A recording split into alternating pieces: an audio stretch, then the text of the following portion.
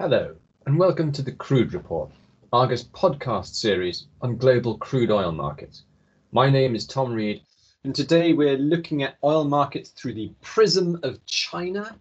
And joining us, we have Li Xiang. Miss Li is our lead crude analyst in Beijing.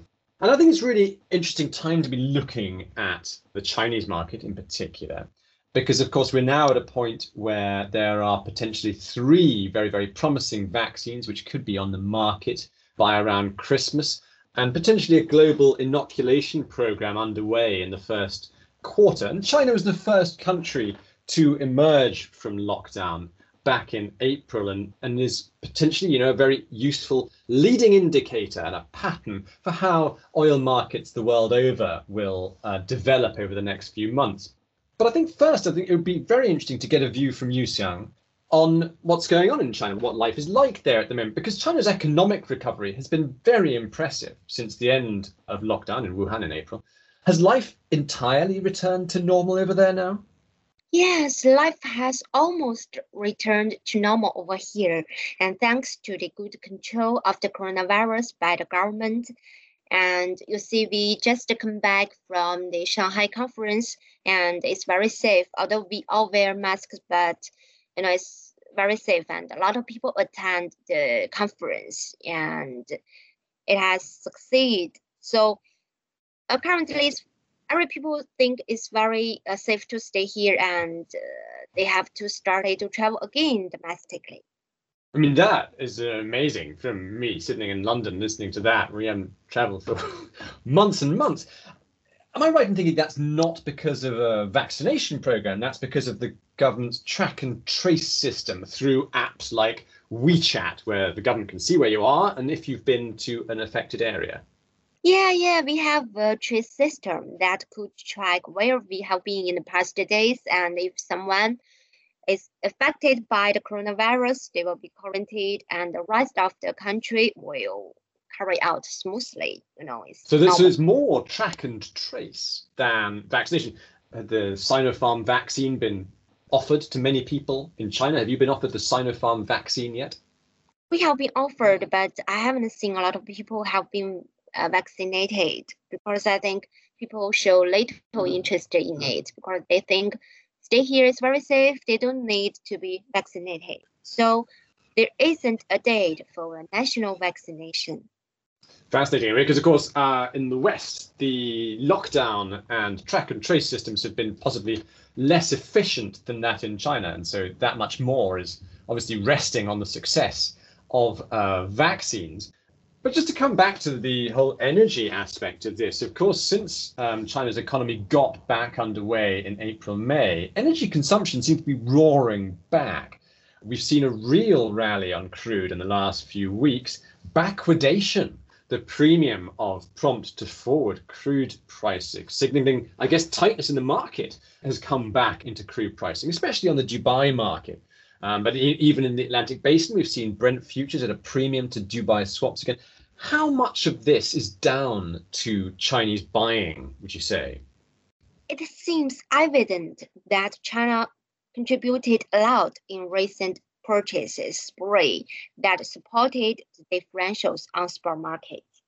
So we all know that the oil demand has been significantly affected globally this year by the coronavirus, while China can be seen as the only sole country whose apparent oil demand even rose from last year, instead of falling as a result of the impact.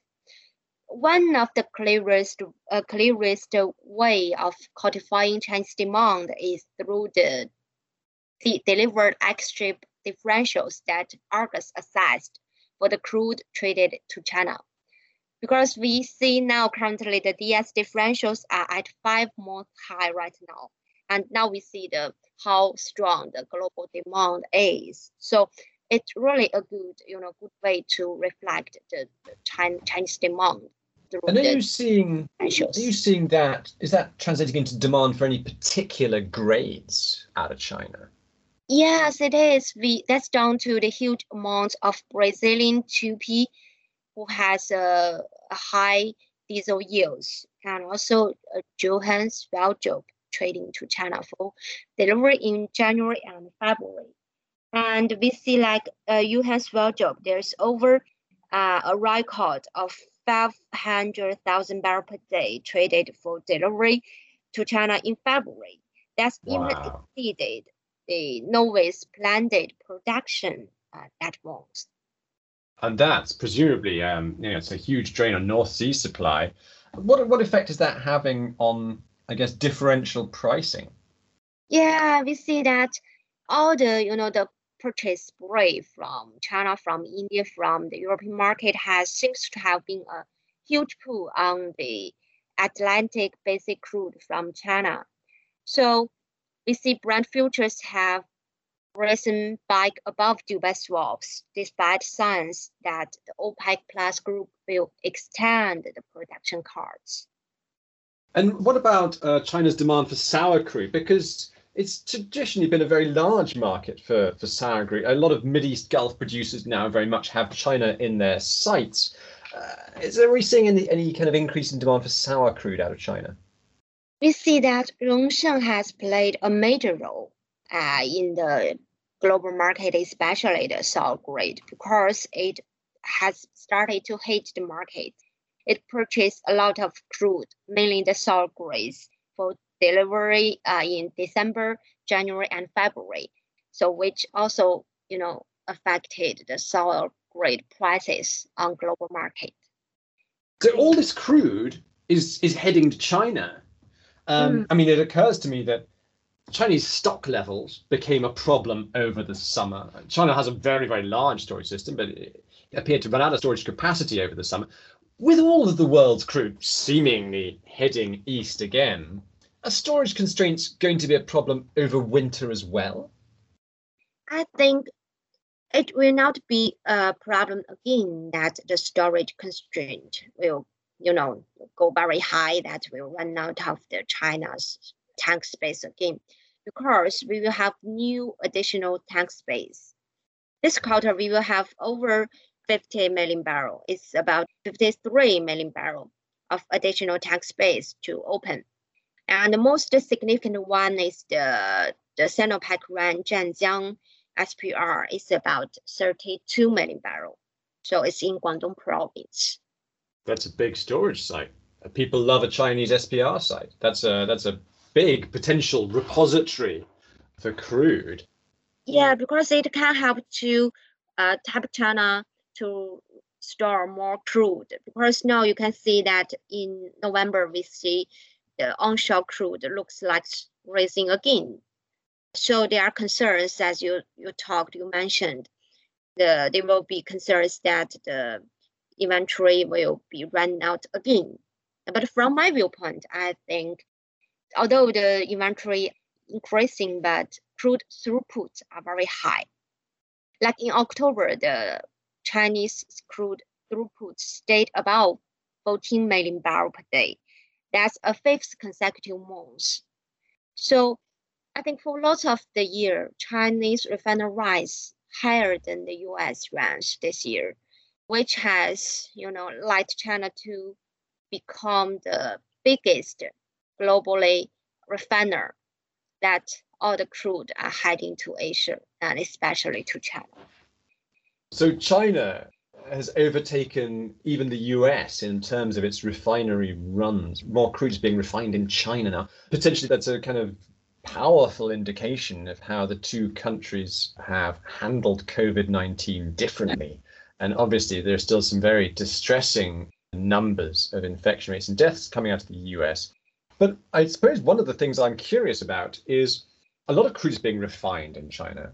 Is it all being consumed in China? What is product demand like? What is gasoline demand, diesel demand like? Because, of course, the amount of product that's being consumed by an economy is usually a very powerful indicator of the underlying health of that economy. Is it all being consumed in China?